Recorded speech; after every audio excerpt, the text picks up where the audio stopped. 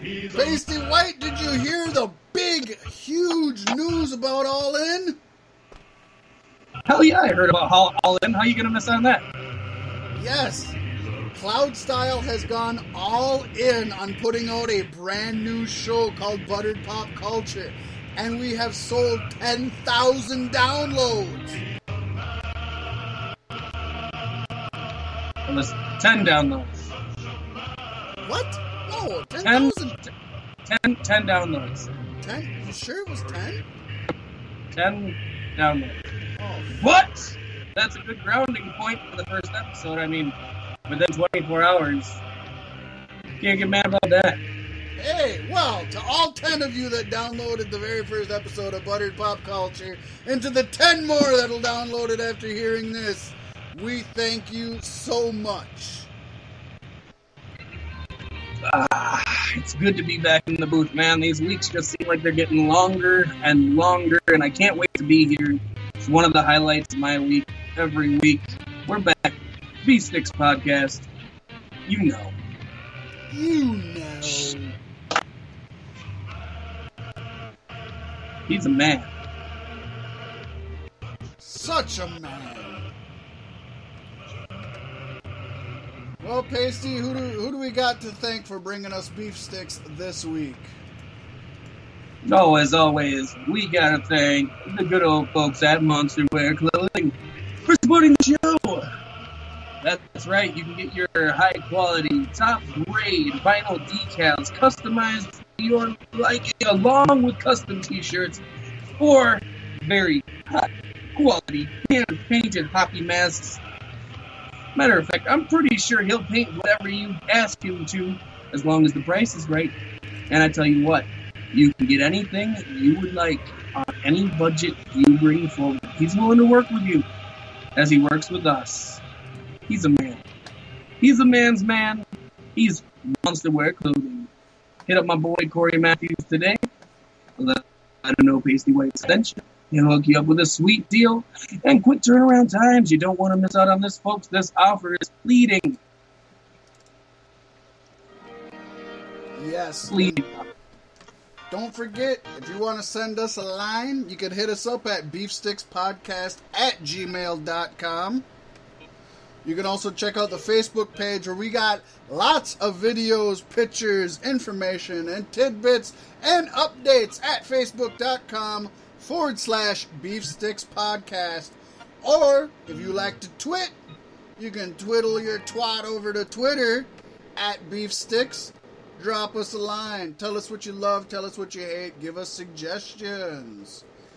Also, make sure if you want to love and support us, you can always head over to patreon.com/cloudstyle, and for as little as $1 a month, you can contribute to the success of all of our shows, not only just Beef Sticks Podcast, but also Get Local M and Fantastic Fables and the brand new aforementioned Butter Pop Culture, which is going to be making huge waves. We got so much to talk about on that. And if you'd like to actually kind of be a person that prides themselves on donating or on being a part of the ground floor, you could go to GoFundMe, just search Cloud Style Broadcasting. Hey, drop $50, $100, drop $1,000 if you'd like, or drop 10. Whatever floats your boat or helps you find your lost remote. But check us out. We appreciate every little bit that we get from you. Also, if you're listening to this, wherever you're listening to it, make sure to subscribe, make sure to like, drop a comment, tell your friends, share it on Facebook, share it on Twitter, put it around, talk about it in your circle. Because that's the best way for us to get any kind of promotion. More than your money is your word of mouth, is your social media activity, is your love. Your love for us means so much more than any dollars or cents could ever amount to. And if you want to meet us in person, you can always find us the first week of August down in beautiful Houston, Minnesota at the Galactic Get Down Music Festival. And this just in this week, the Hideaway jumped on board the festival train. That's right. Get all your high quality tobacco water pipes, bowls, cases. They're going to have a huge setup with all kinds of goodies for you to feast on. So come on out to the Galactic Get Down, brought to you by Seahorse Productions and Dead Larry.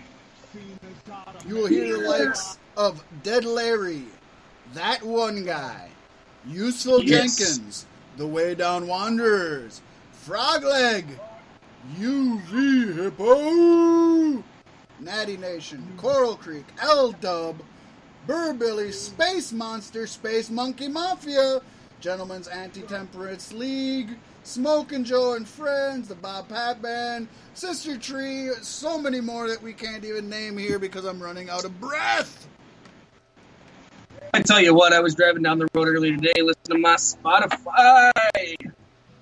Frogleg came on, and I ended up spending the rest of my afternoon listening to nothing but Frogleg. God, one of my favorite bands in the local scene, and God, I can't say enough good things about them. Frogleg, check them out. Check out any of the bands on the Galactic Get Down lineup. You will not be disappointed. This is high-quality music ranging from bluegrass to blues to funk to ska to reggae to...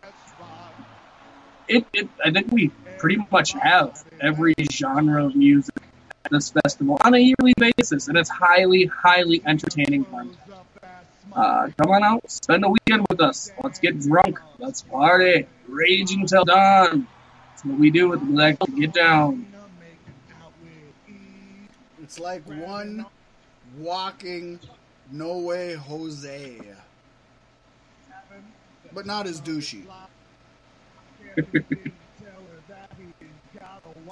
So with all that out of the way, Pasty White, there was a question on everybody's shoulders for the last 6 months it may be, and the question was whether or not the Young Bucks and Cody Rhodes could sell out a 10,000 seat venue with a self-promoted show unaffiliated with any major wrestling companies. But apparently the real question should have been, how fast could they do it? Woo! Right, brother. My head was spinning. I didn't even get a chance to buy a ticket. I know. Tickets for All In went on sale at 4 p.m. Eastern on Sunday, May 13th. And in 29 minutes and 36 seconds, being at 4:29 p.m., all tickets were sold. This despite early traffic issues through the ticket website. So a lot of the people who got on immediately couldn't even buy tickets because it was so flooded. Damn. Man, I would have been pissed if I would have been stumbling, fumbling through that, not getting it to work, and then by the time I get it to work, the tickets are all sold out. Oh, I'm sure there are plenty of those horror stories to be told. Now, there's a lot of, anytime somebody succeeds, there's going to be a lot of rumor and innuendo. And of course, people are talking about scalpers and the secondary market. And yes, certainly... Well, you can't have an event without scalpers. Yeah, that definitely had a hand in the sellout, as there are tickets already, actually as of the day after, available at above face value on StubHub and elsewhere. But that's also an indication that those vendors knew All In was hot, and that they wanted to have inventory for people to buy. Scalpers don't buy tickets that they don't know they're going to unload. Now, on the other hand, first-time promoters Cody and the Jacksons may not have limited the number of tickets per order or orders per customer the way that many events do, and they'll admit that. And it could have made it easier for scalpers to corner the market and driven a quick sellout. But Pacey, no matter how you look at this is a huge success for the Bucks and young Cody, who've just done something that no one outside WWE has done in the United States. And literally, this was on no more than their names and their hard in-ring work alone. Right. And there's still more announcements to the lineup there to be made. Like, we don't know barely anything about the show. and they sold it out in an instant, in the blink of a fucking eye for a pair of blue shirts. I don't know how that matters, but it does. They've talked about some people that are going to be there, but they haven't really announced any actual matches. The newest announcement was Rey Mysterio is going to be there, which is awesome. We know like the likes of Marty Scurll are going to be there, Kazuchika Okada, so many more. But we really don't have any actual matches. People assume there was going to be a Cody Rhodes and Kenny Omega match, but by then that may be old news. I don't know. But on the heels go ahead. I do have a very strong feeling that CM Punk will be at this event. He is going to be in the area for signings, for sure. And if Punk does make it to this event, and he does wrestle, if it's anyone other than Marty Scurll, I am going to no longer be a Punk fan for the rest of my life. If you're not gonna give us what we want, don't give us anything at all. Don't play Roman Reigns on us, Punk. You go there, you battle Marty Scurll one-on-one. The two best in the world, I want to fucking see it. If it's anything else, pack your Punk ass back. You mean you wouldn't settle for Punk versus Omega? No, there isn't anything there I want. Not really. They don't really have the conflict, No, I don't want to see Punk Omega. I would rather see Cody Omega or any other number of matches, but I don't know. Okada Omega again would be great. I would love to see that. I don't know. I think the villain Marty Scurll would be great. Those two have such a complementary but also unique style. I mean, they were born to wrestle each other. God, they were born to wrestle each other. I don't know. I mean, don't get me wrong. If he actually shows up for this, he's going to get a lot of cred in my book, because as much as I can't take anything away from his in-ring talent as a wrestler, him as a person has lost a lot of respect from me, just the way that he's acted, treated fans, treated the industry, behaved, so to speak. He's kind of behaved in his outside life how Roman Reigns behaves on WWE TV. And that's just not appealing. But if he actually came out of retirement, fucking sucked it up, put his pride behind him, and supported these hard-working indie guys, who allegedly is what he was fighting for his entire life anyways, then yeah, I don't care. In reality, I don't care if he ends up wrestling James Ellsworth. I'll give him credit. Yeah, it's gonna be huge, and now is just the build. Now we build it up, and we see what is actually in store for y'all and event. I can't wait to watch it. It's gonna be something. It is gonna be literally a sight for sore eyes. It is to me, this is going to be the biggest wrestling event this year outside of WWE. Obviously, WrestleMania is the biggest, and you can argue Rumble, Greatest Rumble, SummerSlam, all of those.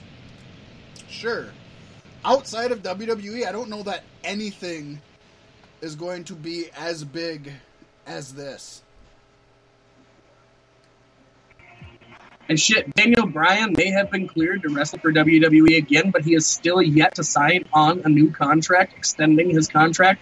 Therefore, his contract is still up the day before All In takes place. The day of All In. Oh, the day of? There you go. He was actually recently on Jericho's podcast, and he said if he wanted to do that, he would literally have to get a lawyer ahead of time, and they would have to deliberate probably weeks in advance with WWE to figure out what the actual language is on his contract, because if his contract is up that day at 12:01 a.m., then he would be able to wrestle.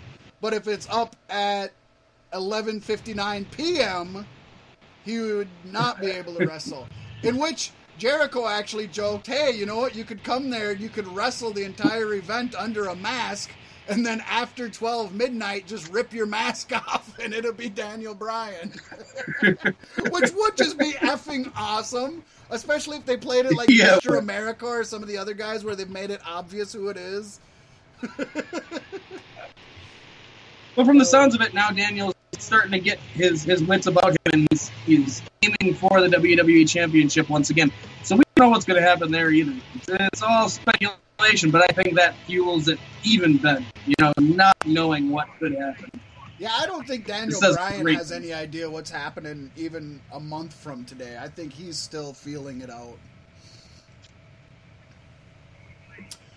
So talking about independent, huge shows involving wrestling, Pasty, there's a giant show that we are not going to be a part of. But I hope like hell by next year, if we're not a part of it, you and I can at least go to it. And that is StarCast. Have you heard about this yet, Pasty? No, I haven't. StarCast is the very first and largest pro wrestling podcast like get together, like a Comic-Con, but this is for pro wrestling podcasts. And it is going to have a who's who of people there. Not only are it's getting put on by Conrad Thompson, who is probably the biggest non-professional wrestling guy in pro wrestling podcast.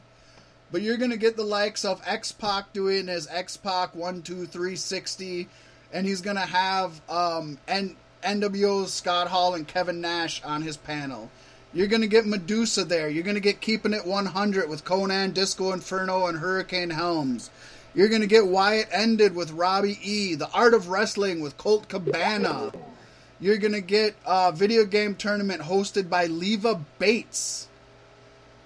You're also going to get, for the All-In with the Young Bucks and Cody, you're going to get the weigh-ins for the All-In. Yes, that is right. You will actually get the weigh-ins and the press conference, for All-In. That means the big-time wrestlers, the Bucks, Omega, they're all going to get their weigh-ins. They're going to hold a press conference there at StarCast.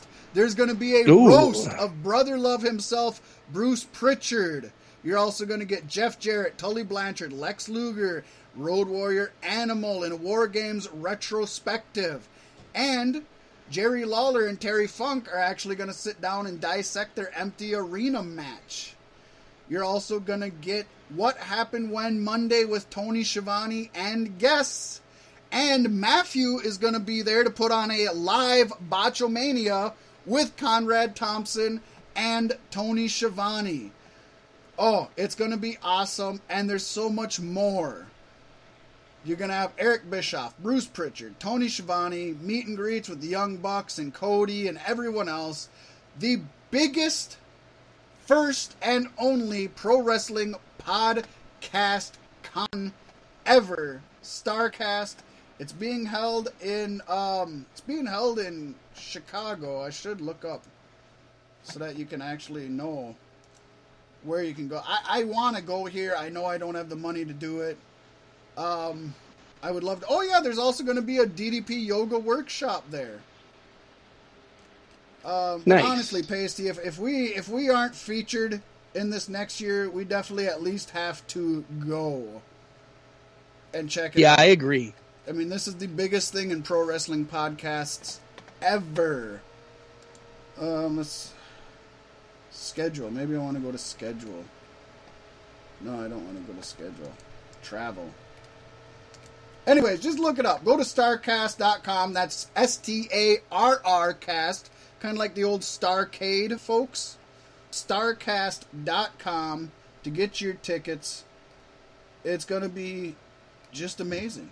It's going to be great. Sounds fantastic. I wish we could be a part of it this year. Christ. Yeah, I would love to just... If I had any extra money to spend that I wouldn't be spending on the Galactic Get Down, I'd be going to that. But Maybe I'll try to figure stuff out next year to get some funds in order to make sure that we can at least go, if not be a part of it. So, I guess we've shilled enough for other people, Pasty. Let's talk about what the funk is happening in pro wrestling this week.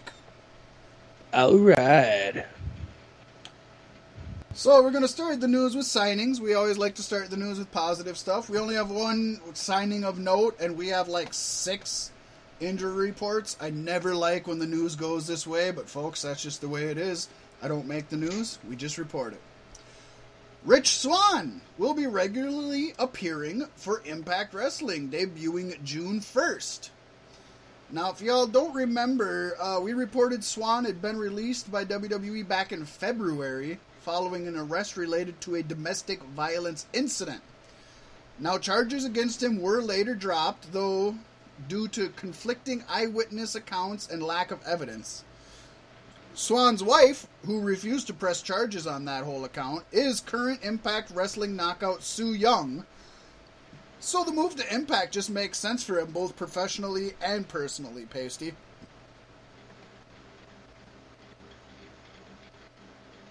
Yeah.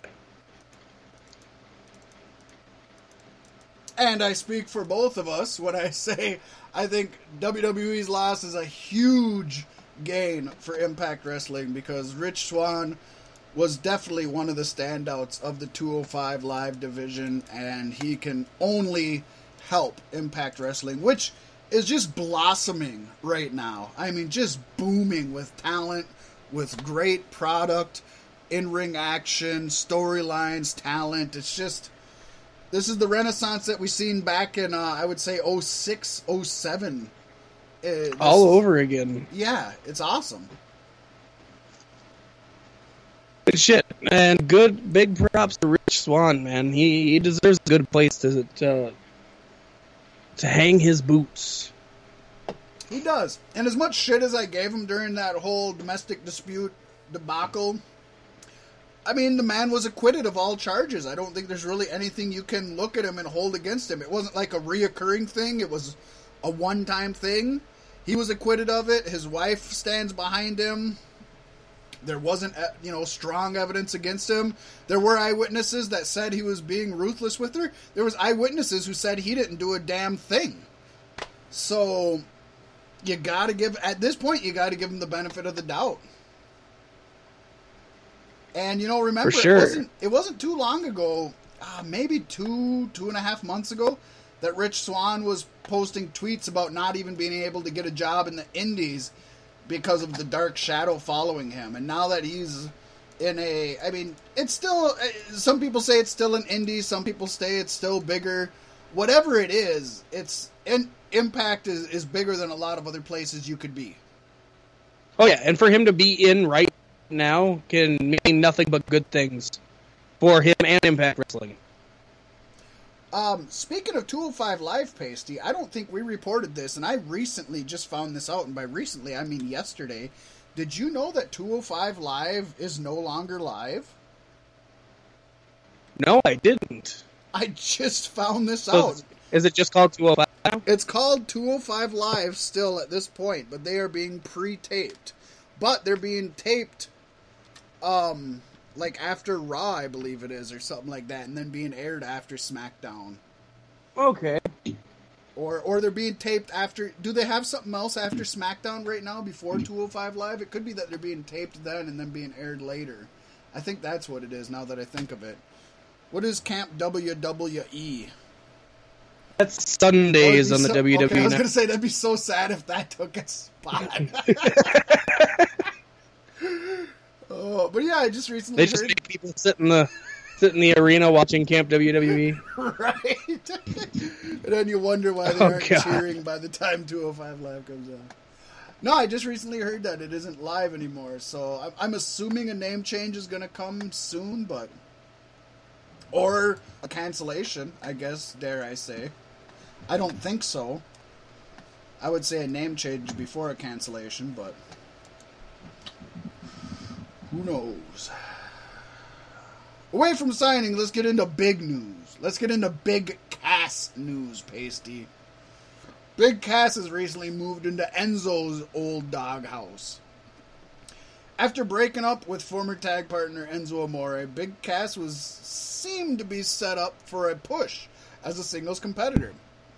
Then, of course, we all know that the ACL injury put the big man out of action for 8 months. He did return to SmackDown, though, and he attacked AJ Styles and Daniel Bryan when he did.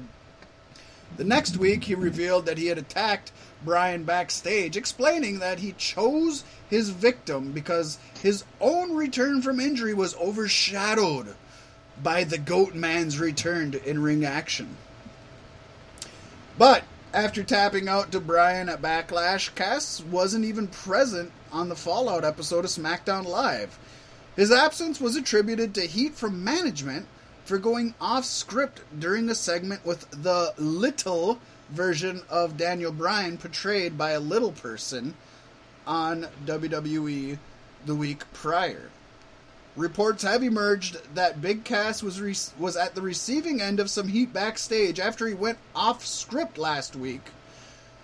Apparently what happened was when he brought out let's just call a spade, when he brought out the midget portraying Daniel Bryan, he was allegedly supposed to just big boot the guy and then leave.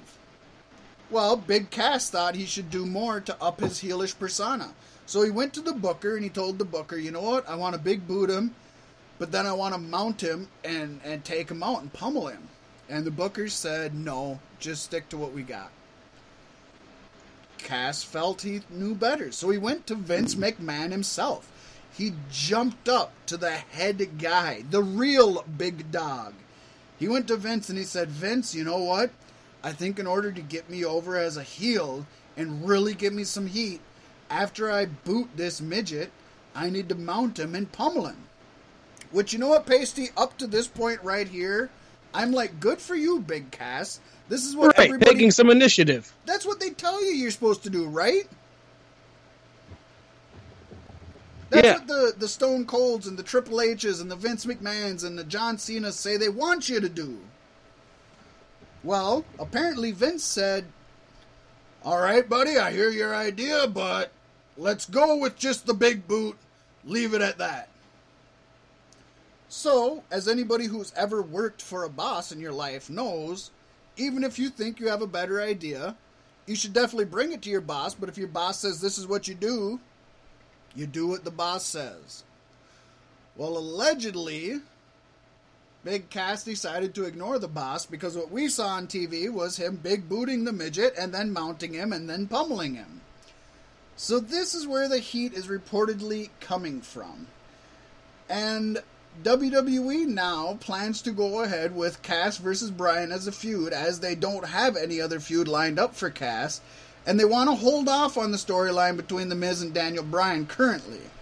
So the former Colin Cassidy, as it was absent from last week's episode of SmackDown Live, but will probably be present this Tuesday night. Bryan failed to qualify for the Money in the Bank match, as we've seen, so another match with Cass is probably going to be set up at the pay-per-view. What do you think of all this, Pasty? What do you think of Big Cass's, big britches, if it were? I don't know. The man's got a lot of balls coming back from injury and just calling it his way. That's not the way the company works, and that's not how you get over with the guys backstage.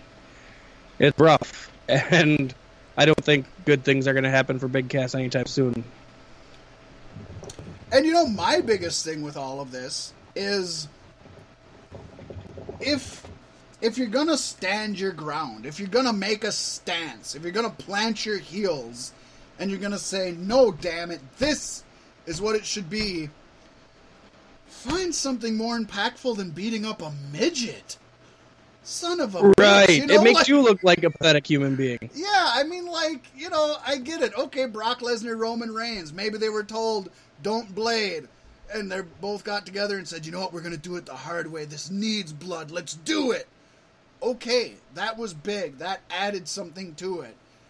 There's a lot of reasons that you could go off script to make a name for yourself. Nobody's going to remember you beating up a fake Daniel Bryan midget a week from then. That's not the place to make your stance, Cass. Could you imagine getting fired over something as stupid as that? Right. Damn it I mean, all. you got to watch yourself in today's era. Like 10 years ago, that probably would have been okay. Yeah, and I don't know if it's something with, like, if they want to be careful using little people, and I don't know. I don't know what WWE wants to do nowadays. Some days they want to be edgy, some days they want to fucking walk the tightrope. So I don't know if that's I feel like they wanted to build him a certain way, and by him going that far, they can't really do it the way they wanted to anymore. I don't know how that would equate, but that's kind of the suspicion I have sneaking around the back of my mind. Yeah, it definitely makes sense. I don't know if you've seen it this week, Pasty, but this week's Table for Three featured an interesting little tidbit of information. As Road Dogg Jesse James, as you and I were talking about from the old 3 Live Crew days, revealed AJ's current theme song was actually originally written for Impact Wrestling star James Storm. Jeff Jarrett was talking about AJ Styles' history of great entrance music, and Road Dogg told him that AJ's music was actually written for Storm. He noted the song was written for James when he had a brief stint in NXT, and it was believed at that time that Storm was going to sign with the E. Things didn't quite work out, and as we all know, the Cowboy ended up returning to Impact after turning down a WWE deal, and AJ Styles adopted the phenomenal song as his own. Very interesting. Very interesting. Yeah, this is a pretty common thing with WWE recycling and reusing music. Mm-hmm. It usually winds up where it should, though. Yeah, Kurt Angle's theme used to be the Patriots theme. For the longest time, I couldn't differentiate the two, and now it's like, if I see the Patriot come out, it seems weird coming out to Kurt Angle's music. Bill Goldberg's theme music used to be in WCW. Oh, shit. Oh, I can't even remember. Somebody very un-Bill Goldberg-like. God, that's escaping me. But even like the Raw theme song, if I remember it, one of the Raw theme songs started out as a McMahon's entrance, as somebody's entrance, and actually ended up becoming a Raw theme song, and it was just one of their own. So, I mean, it's a pretty common, normal thing. Oh yeah, no, down to the fact that Shinsuke Nakamura was originally supposed to have Bobby Roode's Glorious theme music. Yeah, right? Yeah, that's a good one that takes place in current times. So yeah, they make music, a lot of times they make music before wrestlers get there, a lot of times they make music for wrestlers, but sometimes it just doesn't feel right, and you don't throw it away, you just reuse it. Right, you sit on it and wait for the right time. Just like real musicians do, like 5 musicians can turn down a song that another musician will pick up, and then it'll be platinum. But you can't say those people were wrong for turning it down, because maybe the song that Jay-Z turned down that Will Smith picked up wouldn't have worked for Jay-Z. You know what I mean? Mm-hmm. You just can't look at it that way.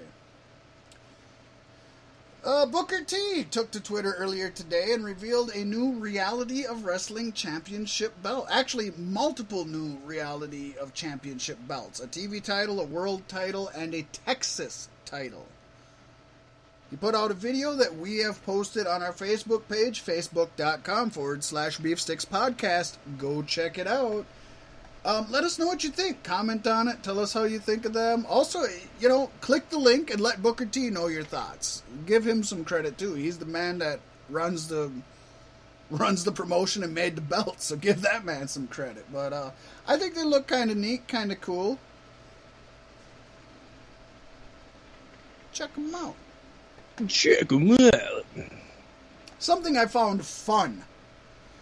Bully Ray replied to a fan on Twitter, and he revealed that he had a game show idea that he pitched for the WWE Network.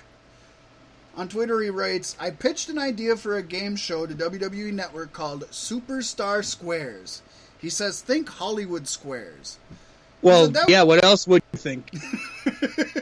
I would just bunch of wrestlers sitting around smoking cigarettes. Oh, I was thinking the most nerdiest wrestlers that you could think of, like IRS and them guys, just sitting around and like, It'd be like Table for Three. Right? You thought it would be fun and entertaining with fans being the contestants.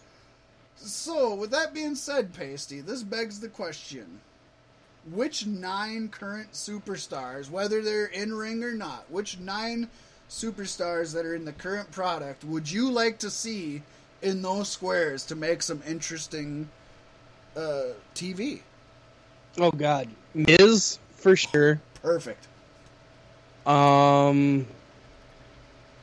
Heath Slater. Oh. Mick Foley. Mick, always a good pick. Oh, yeah. And he's always down to do stuff for Right, Edge and Christian share a square. Edge and Christian. Oh, yeah. Why not? Give them a square to share.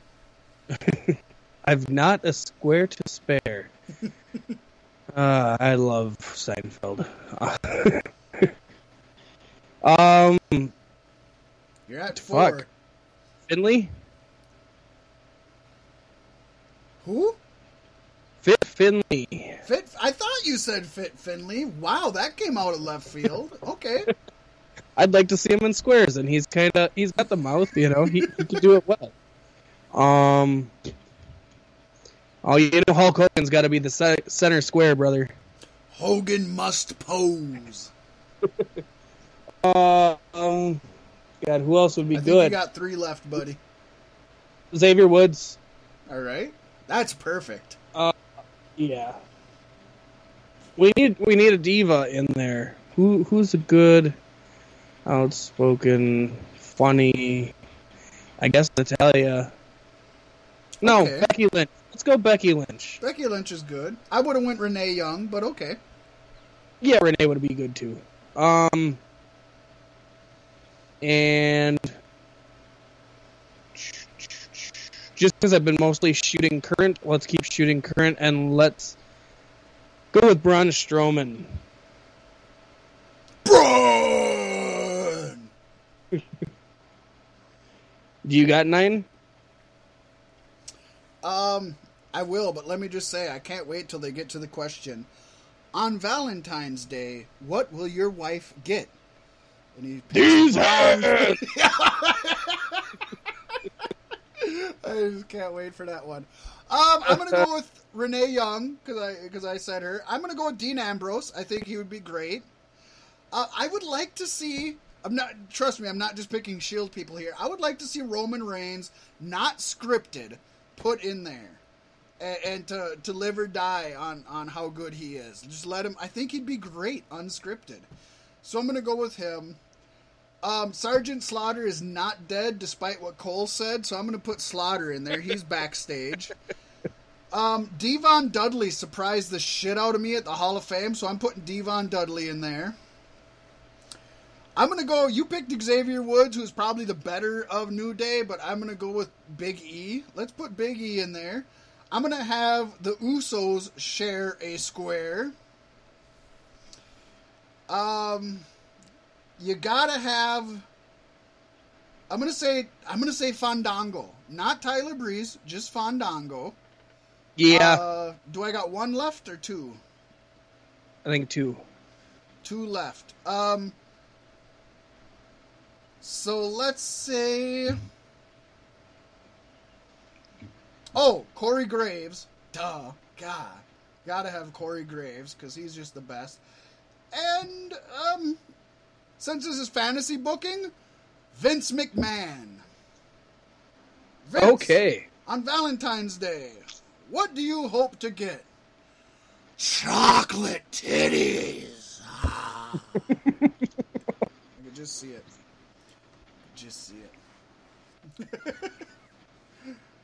Oh, I think that would be a great show. I don't know if, how it would work to schedule everybody into those things, but yeah, I think that would be so much fun.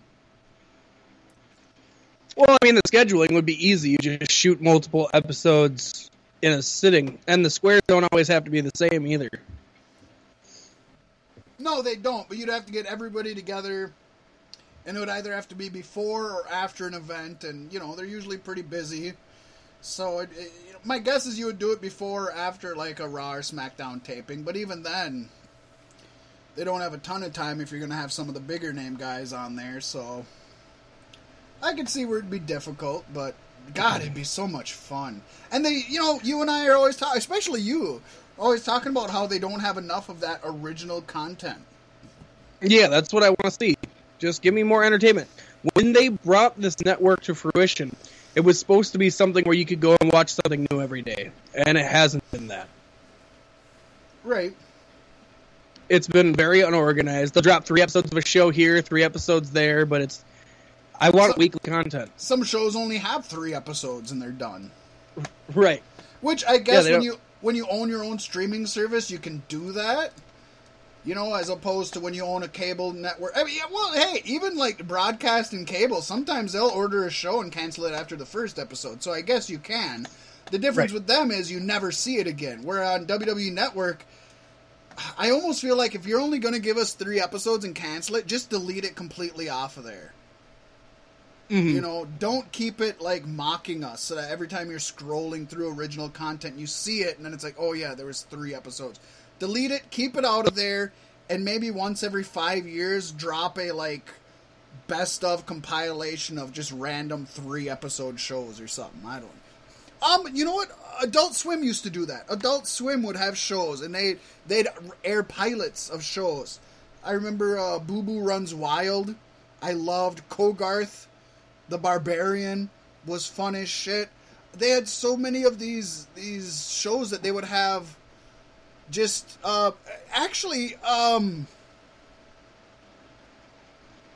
Rick and Morty.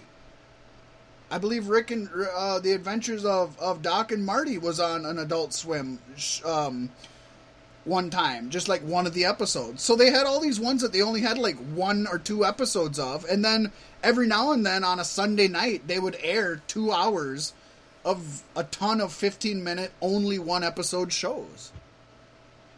And it was fun whenever you'd catch that. This was before like DVRs and shit. When you'd catch that Sunday, it was awesome. You'd be like, yes, I remember this one show. This one episode. The Drinky Crow Show lasted like 4 or 5 episodes. I love the Drinky Crow Show. Yeah. Do something like that. Don't tease us with it. But I went off on a tangent. And then, there's good shows on the network that get canceled, and then there's shows like fucking Camp WWE that you can't fucking get rid of, even though nobody likes to watch the shit. They're a cancer. Yeah, I swear the only people who could ever want to watch Camp WWE are the kids. And they're obviously not marketing it for kids. Right. It's not made for children. So if they're following their own rules that they don't want kids watching this mature content, then fucking get rid of Camp WWE. Because no adults are watching it. You try to watch something else to wrestle with Bruce Pritchard. I don't know if you've watched any of them yet, Pasty, or not. I think I heard the first one and I got bored. They're pretty lenient on them, but they censor the word fuck for some reason. Bruce Pritchard went on there and said, fuck Dave Meltzer. And it sounded like, Dave Meltzer. So, everything else they let him say pretty much any other swear word. They've said a lot of swear words on there. Shit, and they've talked about China, and they've talked about Hunter, and they've talked about, a lot of shit that you didn't think they'd let them talk about, and they have, but they don't even let them say fuck on that. And they give you not only the TVMA warning, but then they give you a little thing ahead of time saying that it's mature content and it may not reflect WWE's views, and I don't know. Pick your side of the road, WWE. Mm-hmm.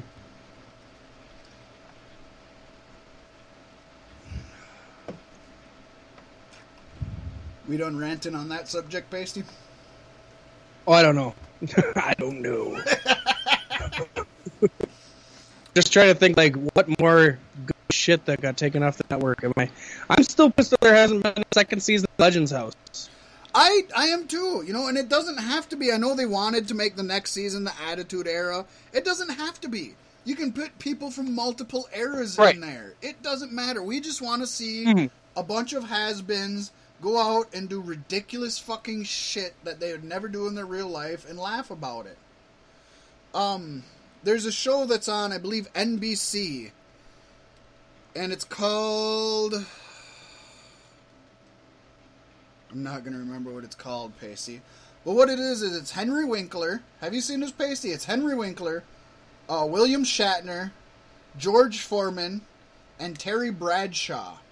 And it's these four has-beens, celebrities, but they're, at this point in their career, they're B-list celebrities. They've all been A-list celebrities at some point in their career, but at this point, they're B-list celebrities. And there's at least 2 or 3 seasons of this. What they do is they get them together, and they take them to, the first season, they took them to Asia, Southeast Asia. The second one, they took them to Eastern Europe. And they just put them on these wild, wacky adventures. I mean, it's like half reality TV. Well, it's all reality TV, but we know reality TV is scripted as fuck. So they put them to these pre-scripted places. But a lot of their reactions are fairly real, and you get to see them talk, and you get to see them laugh, and you get to see them put in these uncomfortable situations, and eat weird food, and follow weird customs, and it's just fun to see people that you grew up with and idolized, and you enjoy and you remember, do some weird fucking shit for a half hour. That's how VH1 was created, isn't it, Pasty? Yeah. They were like, what do we do with all these people that we can't air on MTV anymore? Fucking let's create a news station and put all their videos on there. And then when they aired all of their videos 30,000 times, they're like, we can't keep airing the same videos. Let's get the real people nowadays and just record them doing weird shit, man. Alright, somebody get Gary Coleman, Vanilla Ice, Tammy Faye Baker, put them in a house together. It'll be fun as shit. And then as soon as they got bored with that and people wouldn't do that anymore, they were like, alright, the celebrities are no longer coming to the house just for free drinks and weird adventures. Alright, let's pay a bunch of hookers to fuck them. Who can we get together that'll just fuck a bunch of hookers? And just from the distance. They didn't even ask anybody. They were sitting in an office, the executives, and they said, what old celebrity can we get to fuck a bunch of hookers? And in the distance they heard, Flavor Flav! Like a fucking bat signal when the Flavor of Love was born. And then you got Rock of Love and I Love New York and 1,000 other spin-offs from that. But yeah, that's VH1's premise. Wasn't I Love Lucy a spin-off of that? Yeah, I Love Lucy. They got Lucy Ricardo and Ricky Ricardo, and they were a spinoff of because I think Lucy was on the first Flavor of Love, but she got cut. He called her Red. She was Red Fire is what he called her, because they all had nicknames then, and she got cut. And then Ricky Ricardo was on I Love New York, and he got cut. And so that's how that show I Love Lucy came together. They put the two rejects together. That's what it was. There you go. Yeah. Sounds right. Yep, that's the way it was, man.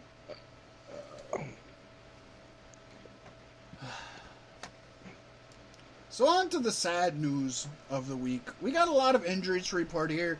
I mean, to be fair, there's a couple updates. Updates aren't always bad. Actually, our 2 updates are actually positive. But just the fact that there's any injuries is always sad in an industry that injuries take you out. The first one we got here, U.S. champion Jeff Hardy faced The Miz in a dark match from the main event of SmackDown Live just last night. Although Hardy won the match, the big talking point from the match was a possible leg injury sustained by Hardy. Fans in the arena noted that Jeff was noticeably wobbling after a point. He had to be helped backstage. There's some camera cell phone footage and pictures. Now, this just happened last night, so I'm going to put this out here right now. This could be Hardy just really selling, because Hardy is good at selling. But the way it sounds is fans seem to feel it's legit. No real news on whether it's legit or not, folks. This literally broke last night, so we're just telling you what we know at this point. And what we know is that he was wobbling and had to be held back. Work or shoot? I don't know. I have no clue. Being at a dark match, I did not get to see it, so I can't give my analysis. And Jeff Hardy, I mean, from day one, has been one of the better sellers. Oh, yeah. So it easily could be a work. Jeff Hardy also has had multiple injuries, and it could be a shoot. I mean, we just won't know. We'll let you know an update when we find something out, folks. But right now, this is literally just us letting you know this. The big thing is why would you work a crowd in a dark match? You know, I mean, it has no. I mean, why wouldn't? Yeah, but it's just selling. Power. It has no lasting story or outcome because it's dark. It's just selling. On house shows and everything else, you still sell. Yeah. If Braun Strowman beats the shit out of you in the middle of the ring, I don't care if it's a house show in front of 300 people. You should still sell having a hard time going to the back. You shouldn't just get up and start dancing and high-five. You shouldn't start no way Joseing people. I mean, just be professional. You should still sell. But I hear what you're saying. Should he be selling so hard it looks that real? Again, it's Jeff Hardy. I mean, he would. Right. And he takes his art seriously.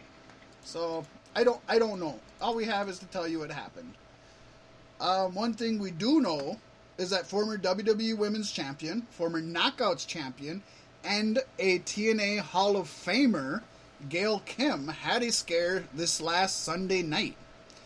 She tweeted, quote, "I thought I had food poisoning tonight. Turned out it was appendicitis and caught it in the nick of time. Surgery in the AM." The next day, she tweeted an update saying, quote, "Thanks everyone for the well wishes. Everything went as well as can be. Amazing doctor and hospital staff. I'll probably be home tomorrow for recovery." So we wish Gail Kim a swift recovery. The first thing I thought when I read this, Pasty, is if it would have been food poisoning, it would have been awesome if it happened during a taping of her husband's Restaurant Impossible TV series where he goes to horrible restaurants and has to turn them around. Like she was tasting the food and it turned out it was just left out for weeks, and that would sell an episode. Right. That is sent her to the hospital. They should have filmed this shit and just aired it as it happened. Again, it's a reality show. Half of it's fake. Just play it off. Oh. Robert, have you ever seen her husband? You know Robert Irvine from the Food Network and that shit, Pasty? Do you know who that is? I don't believe so. So he's a big time chef, like a well known chef. He has multiple TV shows and shit like that. And that's what he does. He's a chef. That's all he does. He doesn't wrestle. He doesn't do MMA. He isn't in any sports. He's a chef. This motherfucker is at least as big as Batista, if not bigger. Like, he's swole as shit.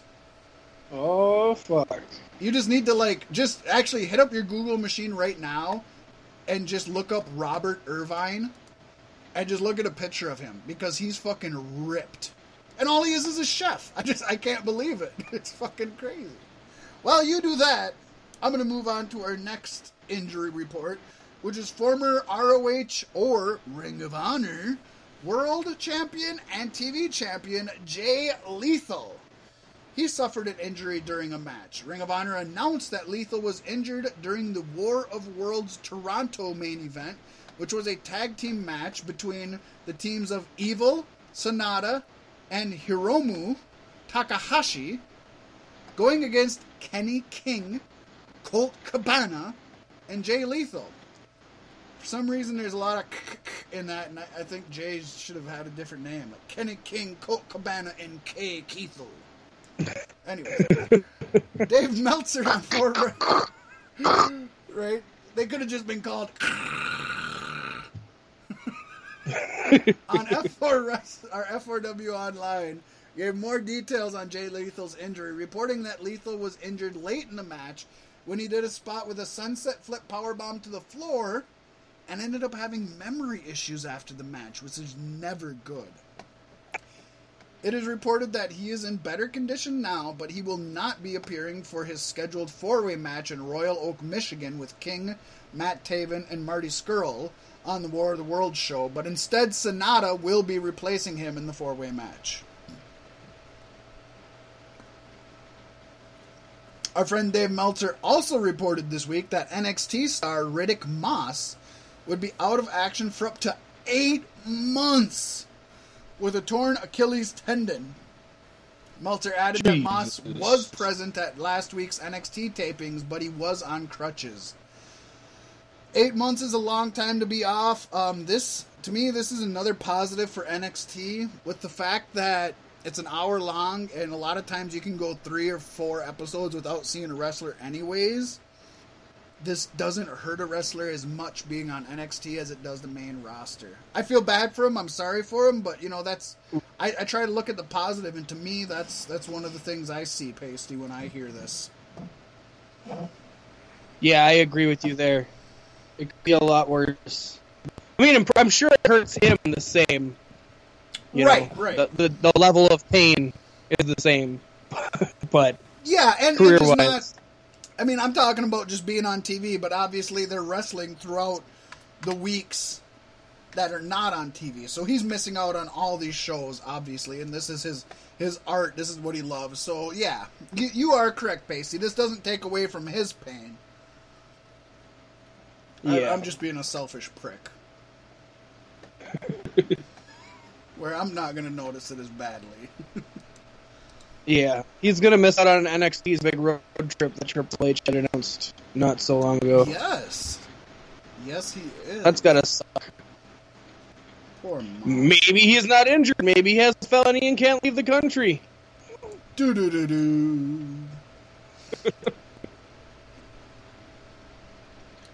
So speaking of felons that can't leave the country, that's not Charlotte Flair. But Charlotte Flair did lose her teeth in a WWE live event in Oberhausen, Germany. Man, your segues are so on point, my friend. I know, right? Fucking awesome. Charlotte even tried to turn down taking a photo with a fan for the same reason. But the girl did get a pic of the Queen, although Charlotte was covering her face. She then posted an update on her Instagram story with a picture before and after getting dental work done. Now, to be fair, the before and after pics, the before pic, she has her mouth closed, and the after pic, it's open. I have not found a single picture of her with her teeth busted out yet.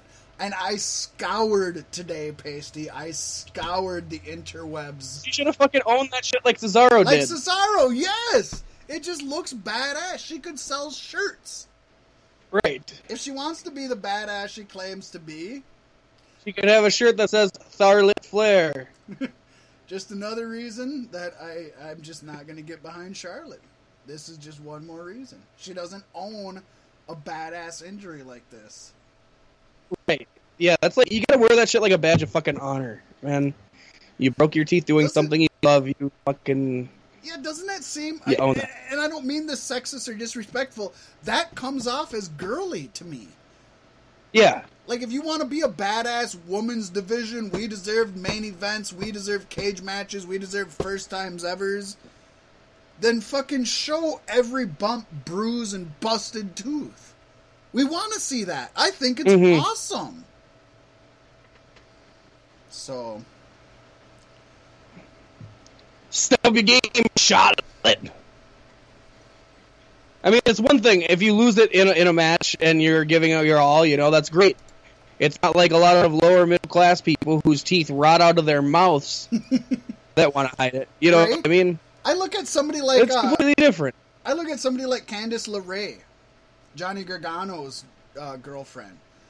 Man, in the indies, she tore her shit up. She would be busted open, bleeding everywhere, bruised all over. swollen eyes. Like, she went hard fucking core. She's one of the most beautiful women in wrestling. I never looked at her after one of those things and just was like, man, that's an ugly woman. I just thought, damn, she's a badass wrestler. And then afterwards, when she was healed, I was like, oh yeah, that's a beautiful woman also. But she's a badass wrestler first, and that's what I seen. Yeah. Own it, Charlotte! Own it. Speaking of somebody who's actually owning it, Brandy Rhodes posted a tweet showing an x-ray after her successful shoulder injury, which shows multiple screws in her shoulder with the caption, bionic as fuck. Talk about owning it. We've actually posted that pic on our Facebook page, facebook.com/Beef Sticks Podcast. Check it out.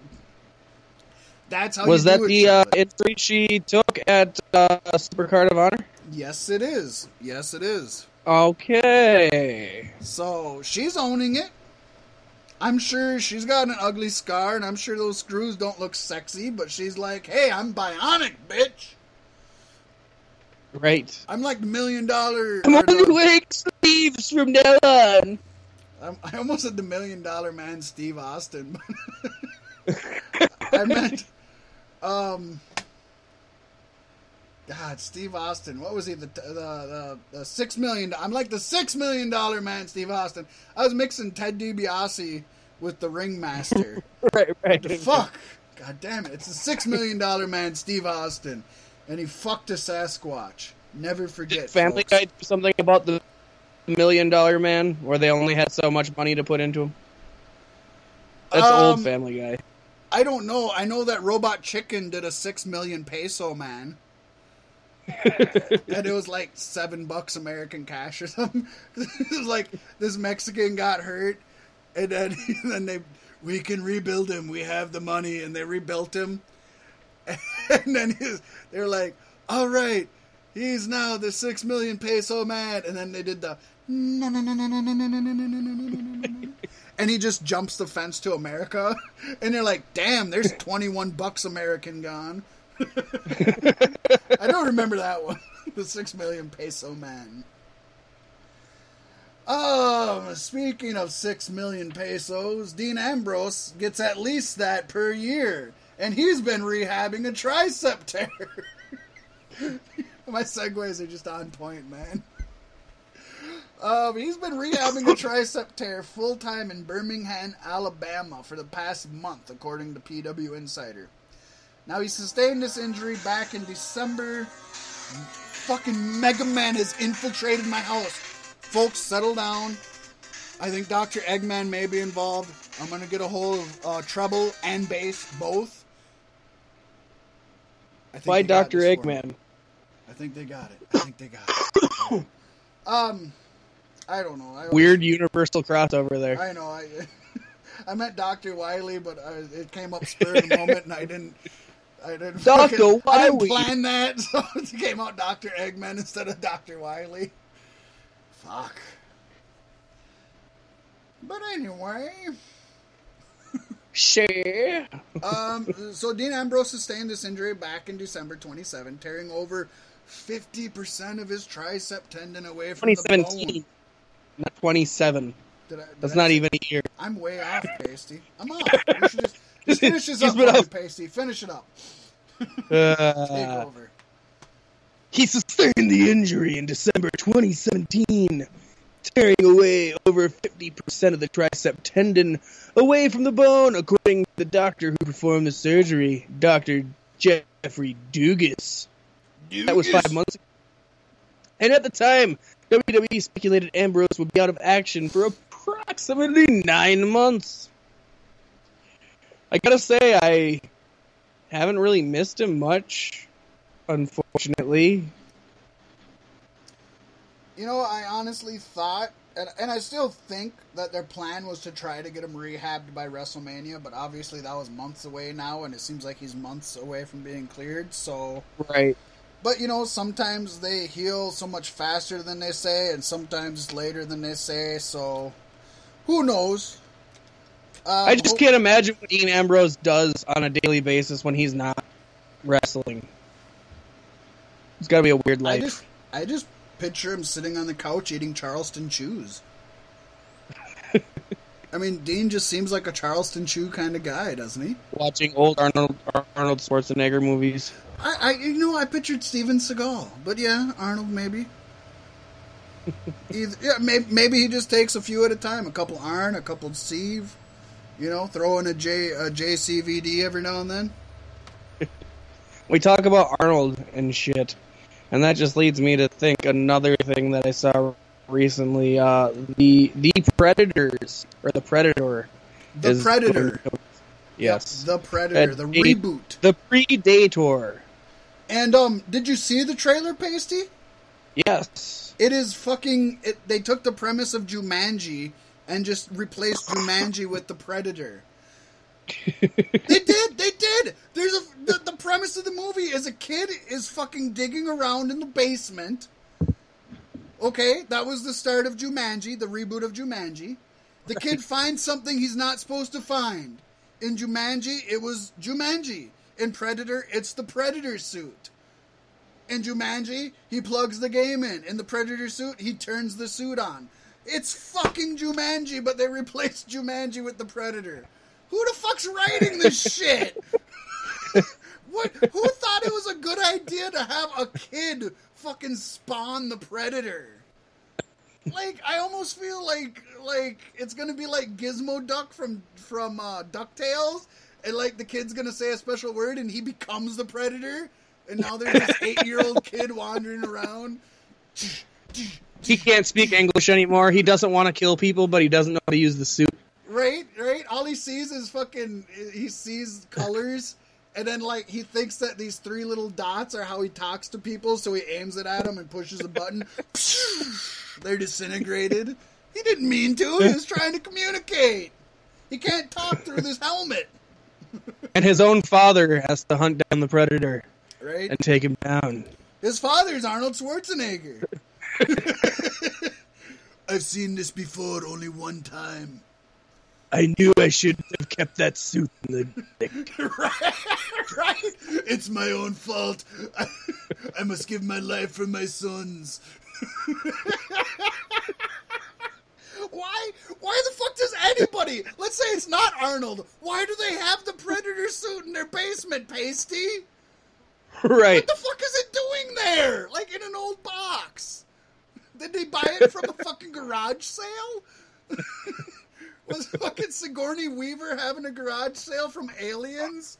And the old props in the back she fucking sold off, and it was the armor from Predator? I don't know. Weird shit. I don't know. It looks like it'll be a decent movie, maybe. I guess it actually looks. The visuals are very good. Yeah, the CGI is extremely well done. It looks the Predator like looks classic in the best way. Like, I don't mean that in a negative at all. He looks like the classic Predator. He doesn't look like the updated RoboCop that looked like way too updated. But yeah, I just couldn't get over the fact that it starts out with a kid finding the Predator suit in the bay. I really want to see the movie just to see how they play that story out. Right. I'm sure it's like his dad's an archaeologist or something and found it in a dig. I mean, I'm sure it's something boring and stupid, but it just seems so... I never pictured a Predator movie starting that way, with a kid hanging out in the basement. That's just not where I've seen them movies going. But I want him to surprise me, man. I don't want the same old shit. It doesn't always have to be in a jungle. Sometimes you have time to bleed, and you just need to get a fucking Pikachu bandage. Right. I'm bleeding. I ain't got time to bleed. But I'm bleeding and I need a Pikachu bandage. I'll go get one from the bathroom. I was the governor of Minnesota. I just want him to say that in one of his movies. I was the governor of Minnesota. Batman, it's time to chill. And I was the governor of Minnesota.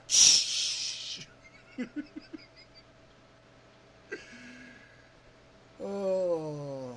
But he wasn't the Minnesota. Oh, no, Jesse Ventura was. I'm sorry, but Jesse Ventura was in Batman. No. Yes, he was. Go back and watch it. He was one of the guards that freezes.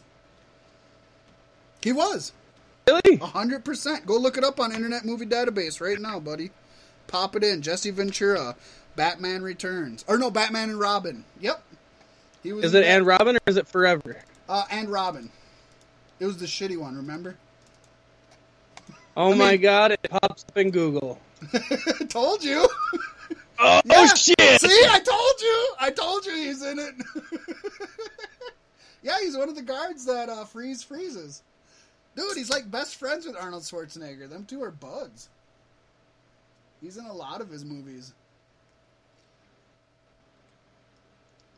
Makes sense, I suppose. Hey, did you hear Enzo Amore will not face charges following his sexual assault allegations? I did not hear that. Yeah, Amore, real name Eric Arndt, as the listeners of our podcast will know and love, was released from the WWE after the allegations, of course. He vehemently denied any wrongdoing. Phoenix police confirmed on Wednesday that following an investigation into the matter, no charges would be filed against Amore, although the case could be reopened if new evidence comes to light. Well, and in a quote, it says, the Phoenix Police Department recently informed Mr. Arndt and his counsel that there is insufficient evidence in this matter to warrant any criminal charges. That matter will not be transferred to the county attorney for prosecution, and that their investigation case is closed. No charges were ever filed. The matter is closed. Awesome. Maybe Cass will get his little man back. Doubtful. Very doubtful. I don't know how that would. How would that even play with Cass's character now? Anyway, seeing as he doesn't like little people anymore. He would almost be like, if they did, they'd bring him back as a babyface with Bryan. Oh God, new tag team champs. TLD, two little dudes. They take on the B team. Which, by the way, is so fucking awesome, the B team. I love the fact that not only are they the B team, but that the fans were chanting the A team theme while they were wrestling. I'm confused. Badass. Who's the B team? Curtis Axel and Bo Dallas. They changed their names. They wanted to be the A team. And Kurt Angle said, I'm sorry, that's already a registered trademark. So they're like, we're the B team. The B stands for the best. And when they were wrestling, the fans were humming or chanting the A-Team song. The theme song from the A-Team. I guess, awesome. You know what? We should let the fans know. Between Backlash being so shitty and Raw and SmackDown being shitty last week, and from everything I've heard, Raw was really shitty and SmackDown was good, Pasty and I still boycotted Raw and SmackDown. We try to be part of the solution. When we sit here and bitch about the product, we're not the people who are going to constantly bitch about the product and then support it. Right. We literally put our fucking money where our mouth is. So we did not watch Raw and SmackDown this week. We did. I'll admit, research. I'm only 2 weeks into my protest, my boycott, and I'm starting to feel a little guilty about it. I've heard good things about SmackDown, and I literally might go back and watch SmackDown. For sure, I'm going to watch AJ Styles versus Nakamura. I heard that was their best to date. And what was it? Seth Rollins versus Miz again? Is that what it was? Was also really good on Raw. But and I heard this is on SmackDown. Oh, no, Seth Rollins versus Balor? Maybe. Yeah, maybe. Anyways, and I heard the Samoa Joe promo is good, which I could not find on YouTube, so I'm going to have to find it other means. But I heard the Samoa Joe promo is good. But yeah, we both boycotted it again this week. Happily so, I would say. I've been watching NXT, supporting NXT, keeping up with NXT. I wanted to watch Impact, and I haven't gotten to that. Due to other stuff, mostly cloud-style broadcasting stuff, I've been really busy editing our Buttered Pop Cultures and getting my next few Fantastic Fables ready, because I'm ready to relaunch Fantastic Fables, baby! Baby. But between all of that stuff, I just, no. If they can't give us the due of giving us a decent product worth watching, why should we give them our support? So did Nakamura win the stipulation choice match? He did, and he did it somewhat legitimately. So what he did was he faked a low blow injury. So the referee looked at him, the referee was turned around, and he pulled an Eddie Guerrero, you know, where he's like, oh no! And the referee turned around, the referee was like, oh shit! AJ hit you in the balls, didn't he? But instead of playing that whole roll out, he was like, just keep fighting. He's like, I'm not going to disqualify him. I didn't see it. You got to go. And while AJ was arguing with the ref, like, dude, I didn't hit him in the fucking balls, man. It's bullshit. The ref's like, the match still goes on. You're fine. It doesn't matter if you did or didn't. Then Nakamura ended up hitting him with the Kinshasa and got the pin. So he got like a half-ass legitimate injury, but it wasn't just another low blow finish or another bullshit finish. So it gave him a legitimate finish, but also didn't give him didn't give either one like a real big win going into the next right. So he'll get to pick the stipulation. We don't know what the stipulation is. I wonder what it's going to be. AJ went on WWE.com and gave a list of ideas, and one of them was a pole on a pole match. In which I literally, not that I was wet dream. Yeah, I was gonna say, not that I wanted to, but I literally imagined Vince Russo ejaculating at that moment. A pole on a pole match, bro. How did I not think of that, bro? I still like the idea of a pole locked on a pole. Right.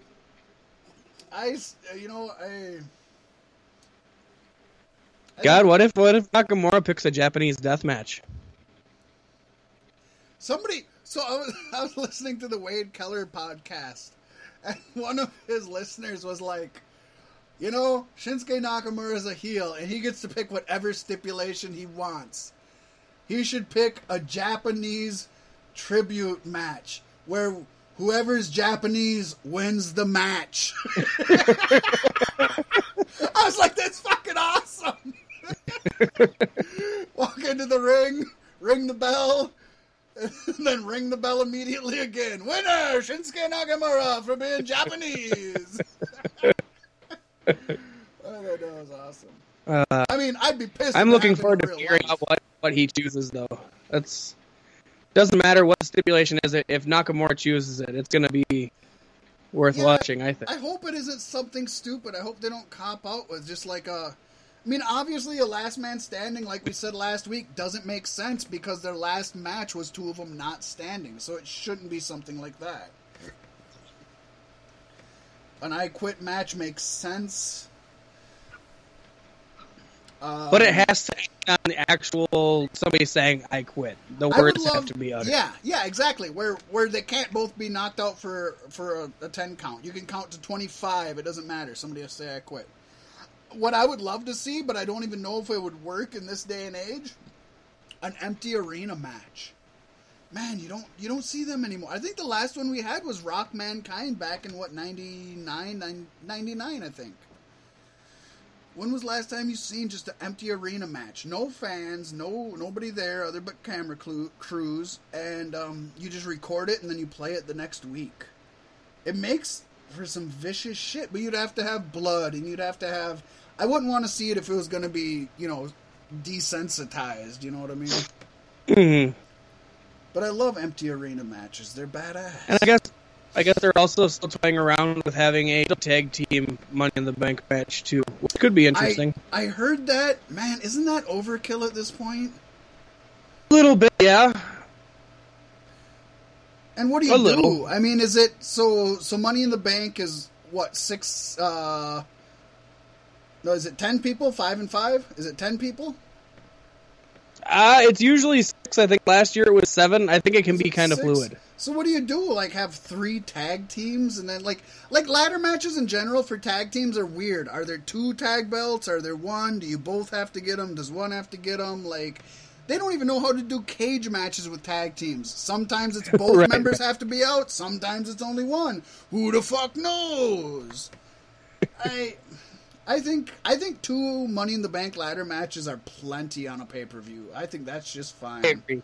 A men's and a women. I would still be okay with just doing it every other year, even. I mean, obviously they're co-branded now, but at the time I would have been okay with SmackDowns this year.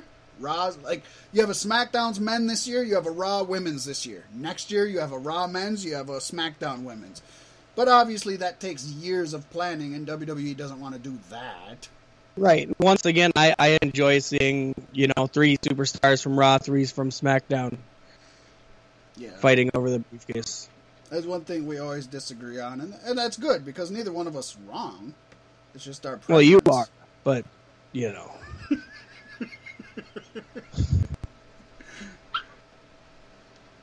dog agrees with me. Yeah, I know. Hang on a second. I'm going to open the office door and let them in. They're freaking out there. They don't like to be alone. Hang on one second.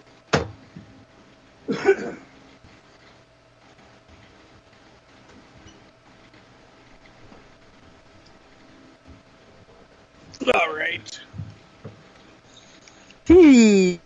What else does Pasty might have for us today? Well, Fat Mac, did you hear? The first 8 competitors are announced for WWE next UK tournament. I did not. I didn't even hear there was a new UK tournament coming up. That surprises me, because we haven't heard word of a new 205 Live or a new women's tournament, so wow. Yeah, well, the first batch of competitors was announced for the upcoming UK tournament today, actually. The Sports Entertainment Company revealed that the following competitors for next month's tournament to determine who will face UK champion Pete Dunne on 6/19 on the WWE Network live from Royal Albert Hall. I know, right? So the first 8 competitors were listed, and they are Joe Coffey, Joseph Connors, of course, Gentleman Jack Gallagher, Zach Gibson, Amir Jordan, El Liegro, Dave Mastiff, and Kenny Williams. And the remaining competitors will be announced this coming Friday, actually. You know, when you were bringing up news, there is a news that I screenshotted on my phone. That's actually big news also I want to talk on. But, I just don't want to forget that. So other than Jack Gallagher, Joe Coffey is the only one that I actually recognize the name of. Which falls in line with the previous one. There was only a handful of UK stars I knew from the previous one, and I'm sure they got most of the big ones then. So that's another thing that I love about these tournaments is it introduces even us fake smarks, if you will, like those of us who try to keep up with shit but don't go everywhere and see everything. It opens us up to people that we had never heard of. And even like the diehard marks. There's a lot of diehard marks that didn't know a lot of the people in the Cruiserweight Classic, the Mae Young Classic, or the UK tournament. So I think that is one of the most best thing about these tournaments is the education or even just the exposure that these people get. Even the people that only go into the first round and aren't ever going to win it, they're on the WWE Network forever. Right. Or, I mean, for the next 10 years until it collapses, whatever. But, yeah, that's awesome, I feel. Yeah, it's cool. I'm glad to see they're doing it again, They haven't done anything with the UK Championship, really, since the last tournament, so... Not a fucking thing. Let's hope they have a little bit more idea of what they're going to be doing going forward. Speaking of that, they ain't done shit with the greatest Royal Rumble fucking belt either.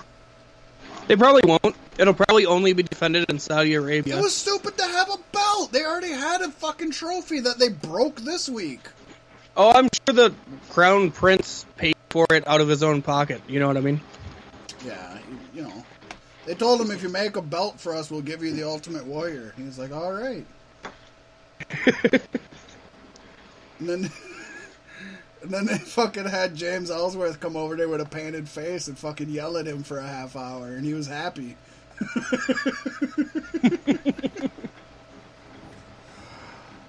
So what I did want to say was this is actually pretty big news, which may or may not be legit, but this is coming from the Hollywood Reporter, which is a pretty legit news site. NBC Universal, which owns USA Network, is actually making a significant offer to WWE to keep WWE Monday Night Raw on their network. There's been a lot of talk about how NBC Universal might let it slip and Fox would pick it up. Because there's also talk about UFC leaving Fox and maybe going to NBC Universal. I think everybody who's a real pro wrestling fan has been hoping for Fox to get WWE. And for no other reason than just that Fox has basically said it's going to be a 2-hour Raw. Mm-hmm. They have news that they have to put out at 11 Eastern, New York Standard Time, which would be 10 Eastern Central, and they're not going to go longer than that. It would start at 7, end at 10, and WWE could put some extra stuff on the network for sure, or their social media apps like they do, because, you know, they air content during commercial breaks and shit. So they could still go long, but the major, you know, since it's not going to be aired on TV, the major storylines would end by 10 o'clock Central, 11 Eastern. Well, apparently, NBC Universal truly wants to keep Raw. It is a big ratings grab for them. It's a moneymaker. They want it. But they plan on letting SmackDown go to another bidder, which could be Fox. NBC Universal is expected to pay around 3 times what they are currently paying to WWE at this moment to keep Raw on USA Network. And Jesus. To be fair, if USA told them to keep it at 4 hours, WWE would still be smart to make this fucking deal. You don't turn away that kind of fucking money. That's insane. So, it's not only one of the longest running episodic shows in television history, but it is still a ratings juggernaut at this point. But as of now, it looks like Fox appears to be the leading bidder to land SmackDown Live, as the network has really wanted to get WWE Network on their networks, or to get WWE programming, on their networks, and be a potential partner with them in the future, and that could open up future deals going forward. Just recently, Fox sold off a majority of their assets to Disney, with the focus at the network then shifting to around 80% live programming. So, folks, they're going to merge the Marvel Universe and the WWE Universe. Well, to put this in perspective, the part of Fox that would own WWE would not be a part of Fox that Disney owns. It would be a separate entity. This is the Fox network and not the Fox brand. Those are two different things. 20th Century Fox is what Disney bought. Fox Network is different. And to put that into perspective, folks, go watch the very first Futurama movie where they're talking about how they hate the Fox Network but love 20th Century Fox. Because they are two completely separate things. They are. Fox landed a deal with NFL Thursday Night Football just recently, so Fox is getting football back on their station, and the addition of SmackDown Live would give the network a potential 1-2 punch for live programming during the week, which is exactly what they're looking for. So this is huge business news. If you're into the business end of this, if you're into the numbers and the business and all of that shit, this is huge business news for both WWE, for Fox, and for NBC Universal, because they're losing SmackDown. But apparently they feel that's a loss they can afford, which makes me wonder how much SmackDown's actually bringing to the table for them.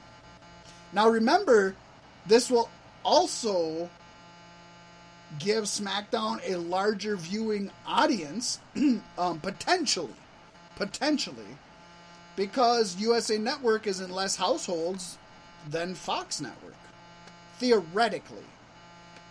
Again, we've talked about how with everybody streaming and shit nowadays, it's hard to gauge how many people actually have broadcast television.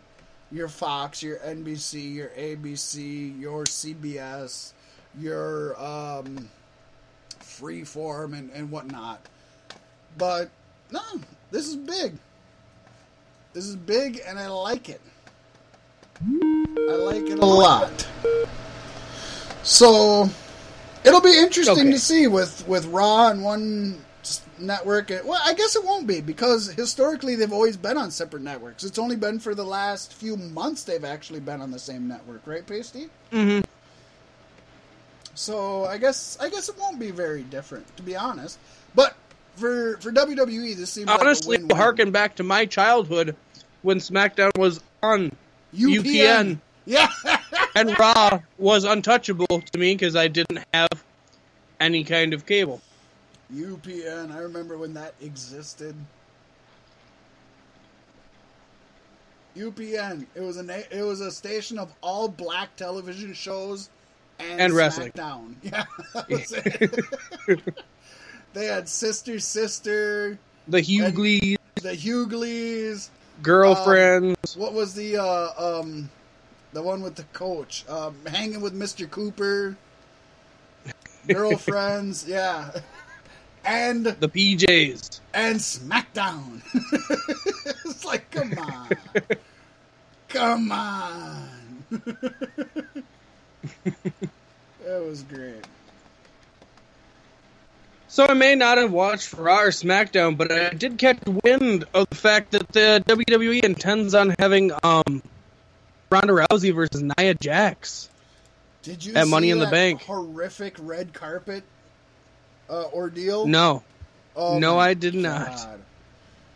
Put it in your Google machine. It's awful. It's cringy is the best word. Was it on the show? No, it was for the I can't even I can't think of what they're called. When the networks get together to promote their shows, the not the call-ups. Anyways, it was a network thing. It was business wise. But they were on the red carpet, and they had they had Ronda Rousey talking to Charlotte, and then Nia Jax came up. And what it was Charlotte and Ronda were wooing together. Woo! They're wooing together. And Nia came up and she was like, "So you can woo, but can you do this?" And Ronda's like, "What?" She's like, "Be WWE Raw Women's Champion." Oh, God. And then Ronda's like, "Well, I've only had one match and I'm new." And Ronda's like, "Well, I'm calling you out."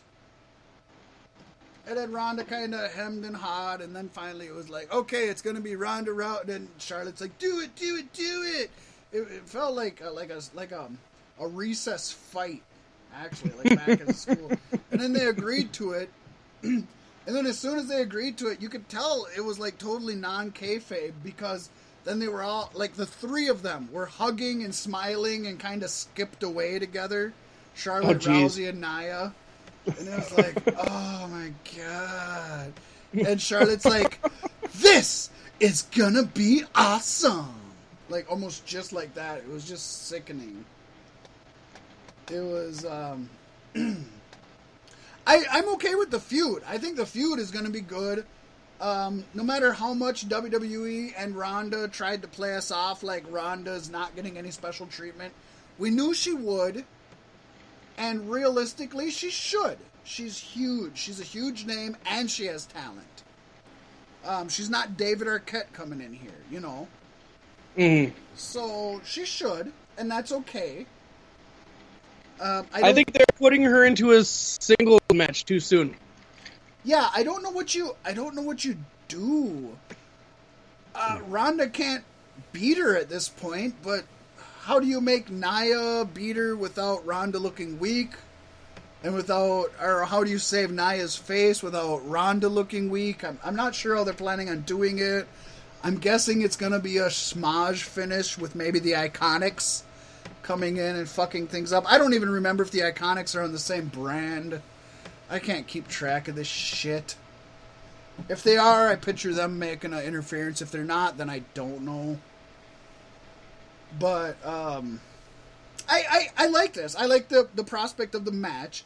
Like you said, I think this is too early for Ronda to have a singles match, and I think Nia's too green to carry her through it. I don't think she's the best person for her first singles match. So, that's again where I think early in the match it's going to come down to some schmozz shit. I don't know. I don't know what, but I like the idea on paper. Nia Jax versus Ronda Rousey. To me, that sounds good on paper.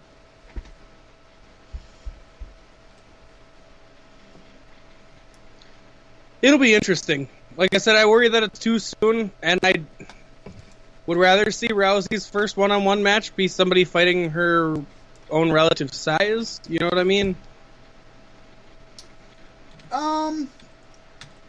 What'd you say, Ronda or Nia? I would like to see Ronda in her first singles match fight somebody more her size. Yeah, I was gonna say Nia obviously isn't her same size, but I could see Ronda no, she's not like most girls. I know that. but I could see Ronda being competition for. I could see Ronda being competition for anybody. But yes, I agree. Ronda, I would prefer to see not against a beast, but yes, against somebody her own size.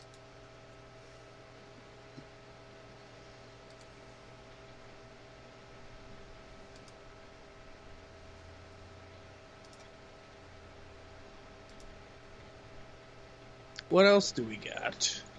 What else do we got? Alright, well, hold on a second. I'm gonna see how shitty this might turn out, but I'm gonna try to use my speaker to things in common. But can you do this? Woo! Wow, that's good. I can try. Alright. Woo! Yes, it's so raspy. I don't know how to work on it. It's good. You can kind of will, I guess. But can you do this? What do you mean? Can you be Raw Women's Champion? And I hope so, but only time will tell. Is going to be good. This is going to be good. This is going to be good. That's the red carpet debacle. I skipped a lot of cringy shit. It was bad. You got 3 bad actors. Great talent. Well, good talents. Ronda's a great talent in MMA. I think she was superior in her first match, even though obviously it wasn't a one-on-one, but I give her all the credit in the world. Nia is still green, and actually I think more people are getting on my bandwagon that Charlotte's very green. In fact, I've heard a lot of negative things against Charlotte lately, which I'm glad people are finally noticing that she's not great. So, yeah, you put 3 people together who aren't the best promo, you're not gonna get the best promo. Exactly. Give him a bunch of cocaine and tell him to scream. He'll be fine. Woo! I, the ultimate warrior from the heavens above, have talked to the UFO spaceships, and they are gonna take you down because the Hulkamaniacs cannot run wild with the warriors when the warriors come up from the pastures, and the fires of the prairies are burning my ass hairs, and I jump 7 feet into the sky, and the clouds, they part for me like Moses parting the waters, when God sent the fires down to the bush and burnt the burning bush of Becky Lynch's pubic hairs that were on fire and shone the great skies to those above who seen it from the bottoms of the earth, the darkest of the darks, that the lightest of the light was brighter than the white of the black of the blue, and the blue came to the yellow and said, "We are green." That was when promos were fucking good, man.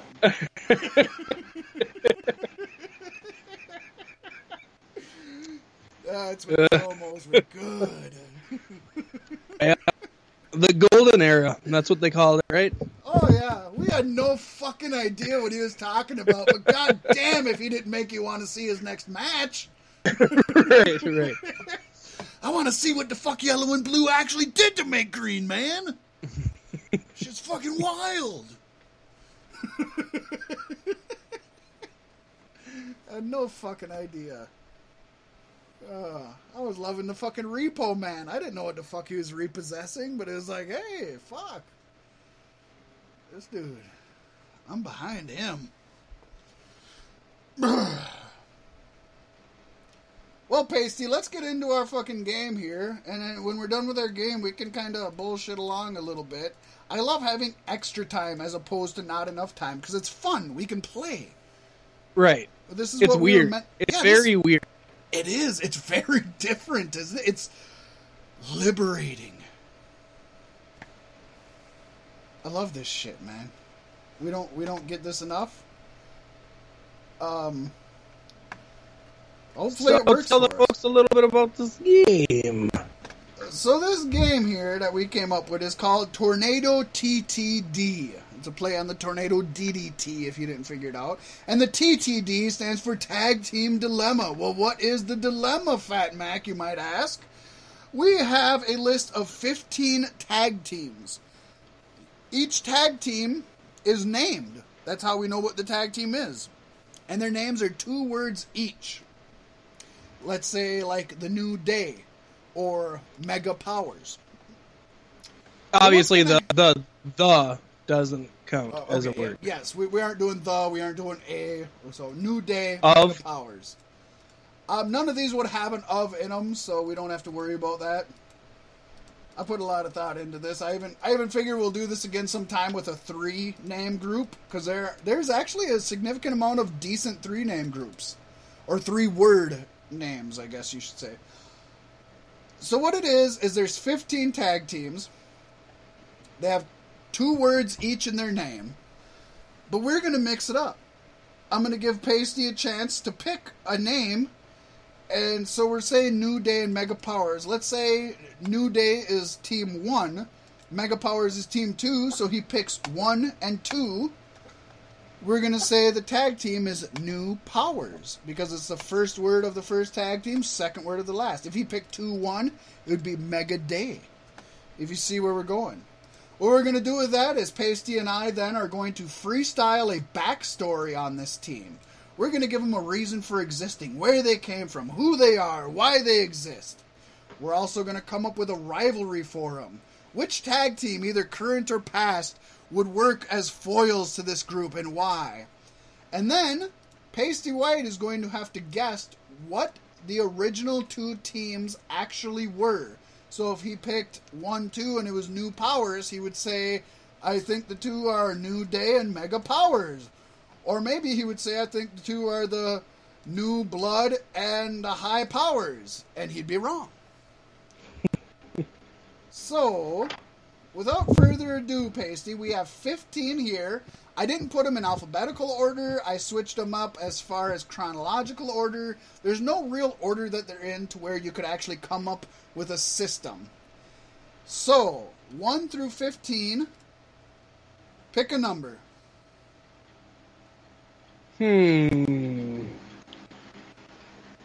12. 12. And now, 1 through 15, pick another number. 6. We have the free era. The free era, Pasty White. Should we just get the last part out of the way first? Because this is easy. Okay, which 2 original teams were these? Yeah, we can go in any order. It's our fucking game. It's the Freebirds and the Undisputed Era. You fucking nailed it, Pasty. Freebirds and the Undisputed Era. The Free Era. Are they Colonials? I think they're Colonials. All right. Quakers. Quakers. I like this. Yes, the Free Era. Quakers. Move into WWE, take it by storm, trying to convert them to their beliefs and morals. Could play out a whole lot like Right to Censor, but with more overtly religious. The original Right to Censor. Mm-hmm. I'm going to say right now, Pasty, their finishing move was the Steel Oats. And they invented Rob Van Dam's Van Daminator, where they throw a chair in somebody's face and then they spin kick it. One of the team holds the chair in front of their face and then he spins kick it. They called it the Steel Oats. The Quaker Steel Oats.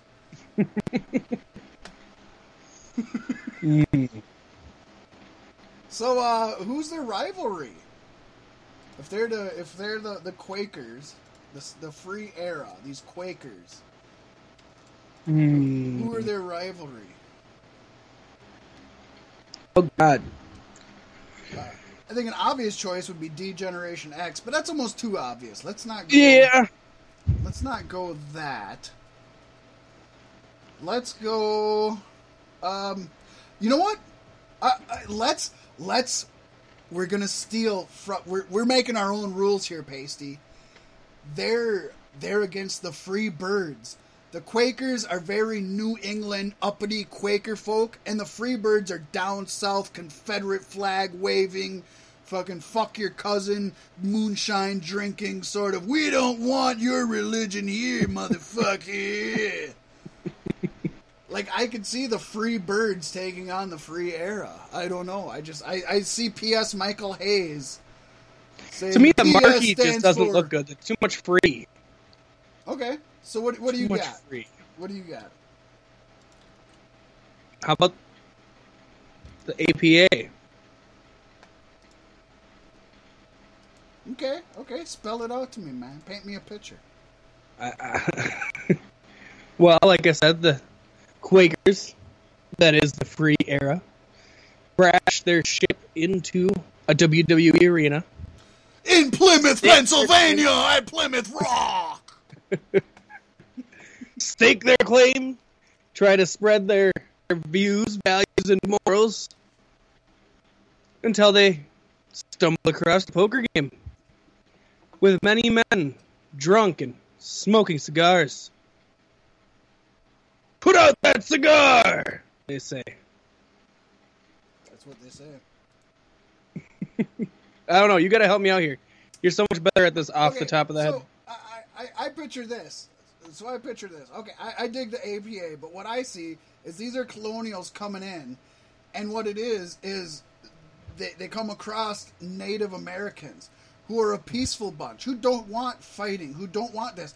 But these Quakers come in and push their religion. We are the Christians. You have to follow us. You have to do this. You have to cover your shame. Finally, the natives are like, we no want these white men, but we no fight.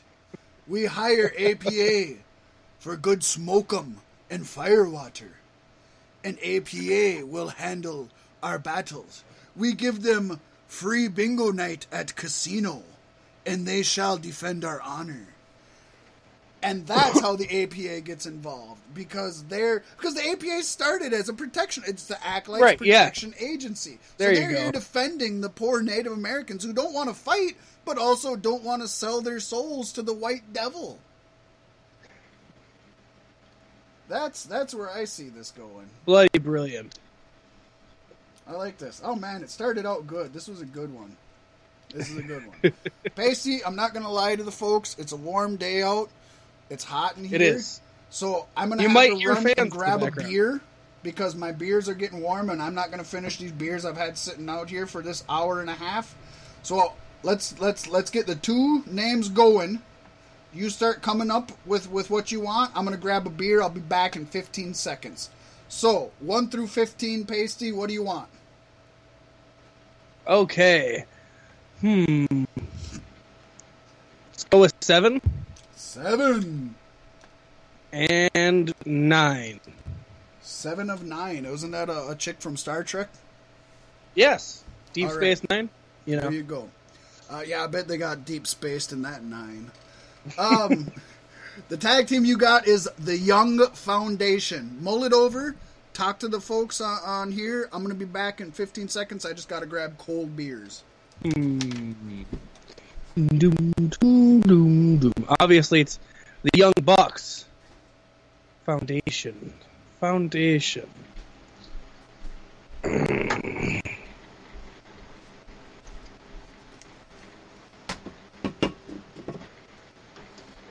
right, I'm back with beer.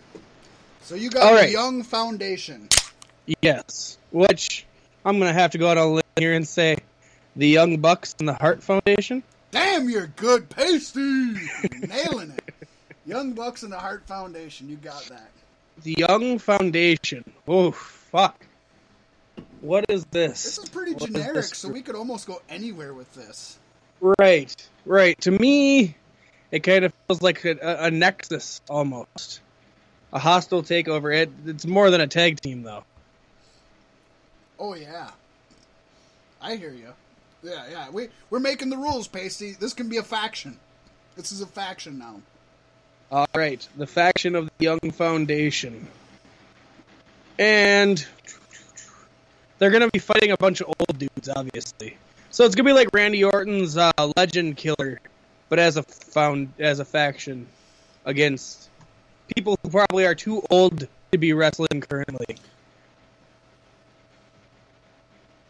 So here's what we got. We got the Undisputed Era teamed up with the Young Bucks, Marty Scurll, Will Ospreay, and a Ricochet. They all got together. They're all in WWE. Or they're wherever. Let's throw Cheeseburger in there for good measure. Cheeseburger's in there. You gotta have Cheeseburger. And they're sick of the old timers. So they're in the ring now. But you know what? This isn't your normal fucking New Blood versus the Millionaires Club or DX versus the Establishment or what did they have? The Main Event Mafia versus the Young Guys. No. These motherfuckers are going up against zombies. Okay? We got, yeah, I'm not kidding. We got Harley Race. We got Hackenschmidt. We got Wahoo McDaniel. Lou Thez. Vern Gagne. And they gotta stop these motherfuckers from taking over. This isn't a wrestling show. It's a straight out of Walking Dead show. But they don't do it with guns and shit. They do it with Meltzer drivers and super kicks and sleeper holds. They DDT the motherfuckers onto the concrete. That got a little too wild. A little bit. A little bit. So Young Foundation. So what are the old guys that these guys are going against? Who do we got here? Who's the Establishment now, Pasty? Oh God. Is Randy Orton now is the Establishment, right? He has to be one of the old guys because he was the Legend Killer. He's got to be the youngest of the old guys, though. Like everybody else, got to be like Ric Flair's age and like Pat Patterson and. Yep. Hulk Hogan comes back, brother. Bret Hart comes back. Shawn Michaels, he's an old motherfucker. There you go, yeah, Shawn Michaels could be in there. Fuck, you gotta just, we'll throw Vince McMahon in there, too. Vince McMahon, he's the leader of the Young Foundation. He's the one... I'm sick of these old fuckers on my TV show. You gotta show some initiative. If I tell you to go and super kick a midget, I want you to jump on him and start beating the shit out of him. Right? Or did you mean the other guys?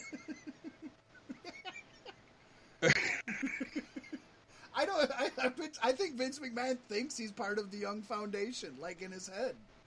There you go. I think he's oblivious. He doesn't know. He starts dressing in like hip hop clothes and like. Right? He dresses in 90s hip hop fashion. He comes out in like fucking FUBUs and shit. Baggy like ass, frosted hair. Baggy ass Jenko jeans. Doesn't really know, and it's not like a throwback. This is what he honestly thinks the shit is. This is what the kids are into these days. God damn it! He comes to the ring and he's like, "I'm gonna make a match, but I gotta talk to the head booker." And he busts out his Tamagotchi and starts pushing buttons on his Tamagotchi.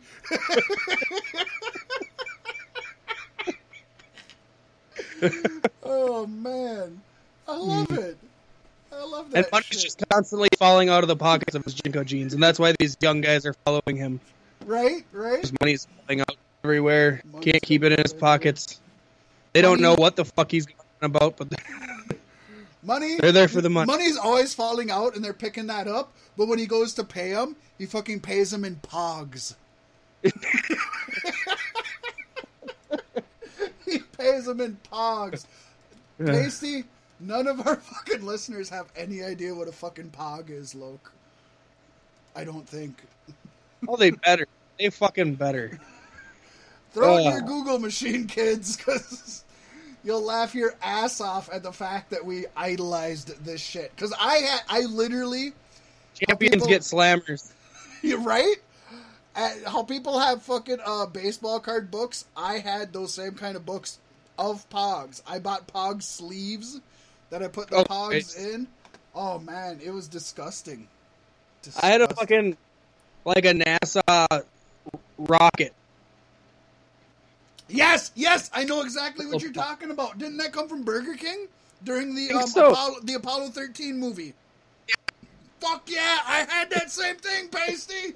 I forgot about that. I actually traded sad as it is, I traded a remote control Tyrannosaurus Rex from Jurassic Park for the Pog rocket, right? Yeah. Yes, I did. Looking back today, that seems ridiculous, doesn't it? Yeah. Pogs were the shit, though, man. Pogs were the shit. All right, so we've decided the Young Foundation is a foundation built on Pogs. Let's go with the next ones, Pasty. 1 through 15. What do you got for us? Let's go with 3 and 13. 3 and man, you're gonna pick these two groups out easily, but I like it. It actually goes together very well. The team is Fashion Alpha. Fashion Police and American Alpha. Perfect. Yup. Fashion Alpha. Fashion Alpha. Oh my god. They're a team that was handpicked by Derek Zoolander and Hansel in character. Awesome. To represent all fashionistas in sports entertainment. Who is the team? Oh, God. I don't even know where we go from here. Well, who do they rival against? Who are they against? I think they have to go against Febreze for starters. Okay. Because they're not fashionable enough to be in Fashion Alpha. You know, that's the big kicker feud. I dig it. It seems a little obvious. I was thinking almost Heavy Machinery, because they just come out in yellow and black leotards. but yeah. Let's go with Fashion Police. No, let's not, because you wouldn't let me do the Freebirds fucking feuding with the damn free era. So I'm not going to let you do Fashion Police with them, damn it. You got to pick something else. I'm going to pull your rules on you. You can't pick Heavy Machinery now, because I already said them. So who else isn't fashionable right now? What about Slater and Rhino? Who? Bludgeon Brothers. Oh, they're super. They got that magenta suit, and their hammers. Oh, hit me with it, baby, one more time. Brittany is dying over here. And that manly, manscaped beard. Ooh, I could just get lost in that for days.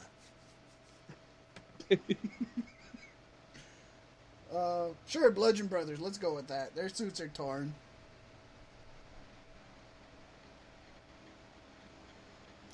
Sure, Bludgeon Brothers. Let's go with that. Their suits are torn. Yeah. Yeah. So, Yeah, celebrity guest appearance, for the announcement of Zoolander 3.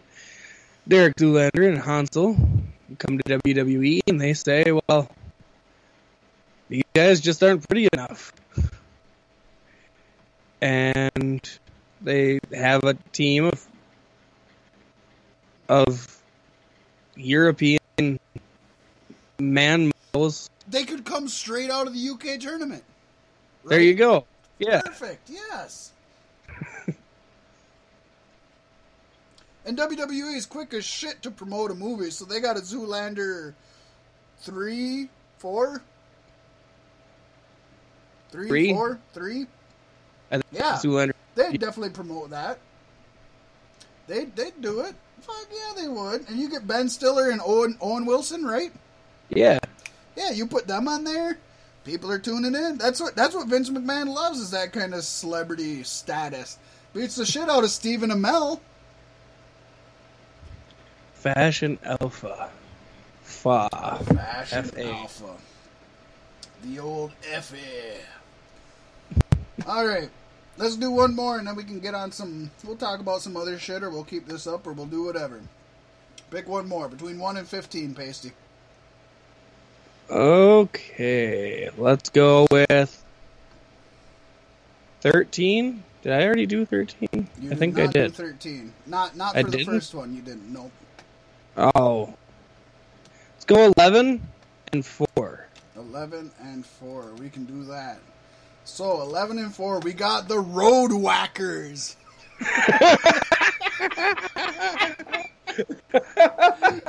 That's the tag team of you and me. Right? And we just masturbate on the road. We just walk We're the roads, actually masturbate. the reason they canceled Ride Along. was us. We Yeah. sat there drinking it the whole time. Having a normal conversation, drinking a few sodas. Right. But just But drinking it. Vigorous masturbation for hours on end. I love it. That's us. You don't need anything else. Pasty White and Fat Mac. Pick another two, Pasty. Let's go. I like that one. You can't top that. It's done. It's over. We're the fucking Road Whackers. We're gonna have T-shirts made, guys. Road Whackers. The Road Whackers. 1 through 15, Pasty. What do you got? I love that.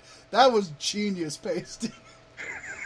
That's going on the clip show, baby. Sounds like you need some deodorant, sir. Yeah, the Old Spice Man loved the Road Whackers. Just for the sake of stuff, let's go 15 and 1. 15 and 1. We have the Blade Brothers. The Blade. They can feud with the Bludgeon Brothers. They have samurai swords.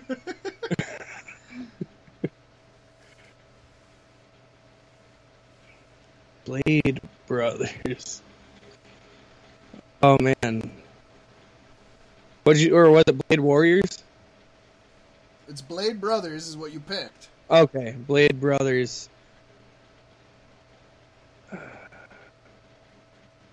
God. You stumped on this? Well, it's obviously the Bludgeon Brothers and... Okay, you got that. I will tell you, it's a lesser known tag team, but it's two guys you know super well. I just can't think of anybody with Blade in their team name. Think old school. I feel horrible right now. Think This face is the paint. only one I have. Face paint.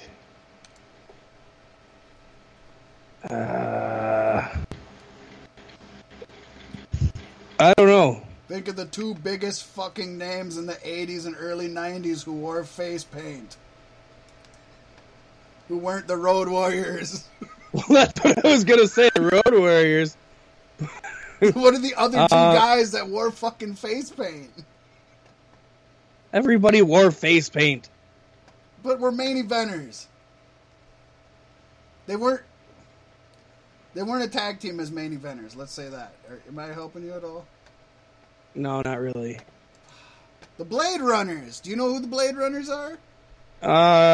Probably not. The Blade Runners You really don't know the Blade Runners? Probably not. That was Sting and the Ultimate Warrior. Oh! Back when they very first started, back in California. Oh. See, I never would have put those two together. That's weird. Yeah. No, that's how they started out. That's where they got the face paint from and everything. It was Blade Runner Rock and Blade Runner Sting. And Sting was obviously Sting, and Rock was the Ultimate Warrior. And they came in, they were both bodybuilders who didn't know a fucking thing about wrestling, but they painted their faces and they looked good, and they came in there and they hurt everybody they wrestled, but they made money. And they were the Blade Runners. Yeah, well, there you go, Pasty. You're learning something new. That's where, something new. Sting and the Ultimate Warrior first came.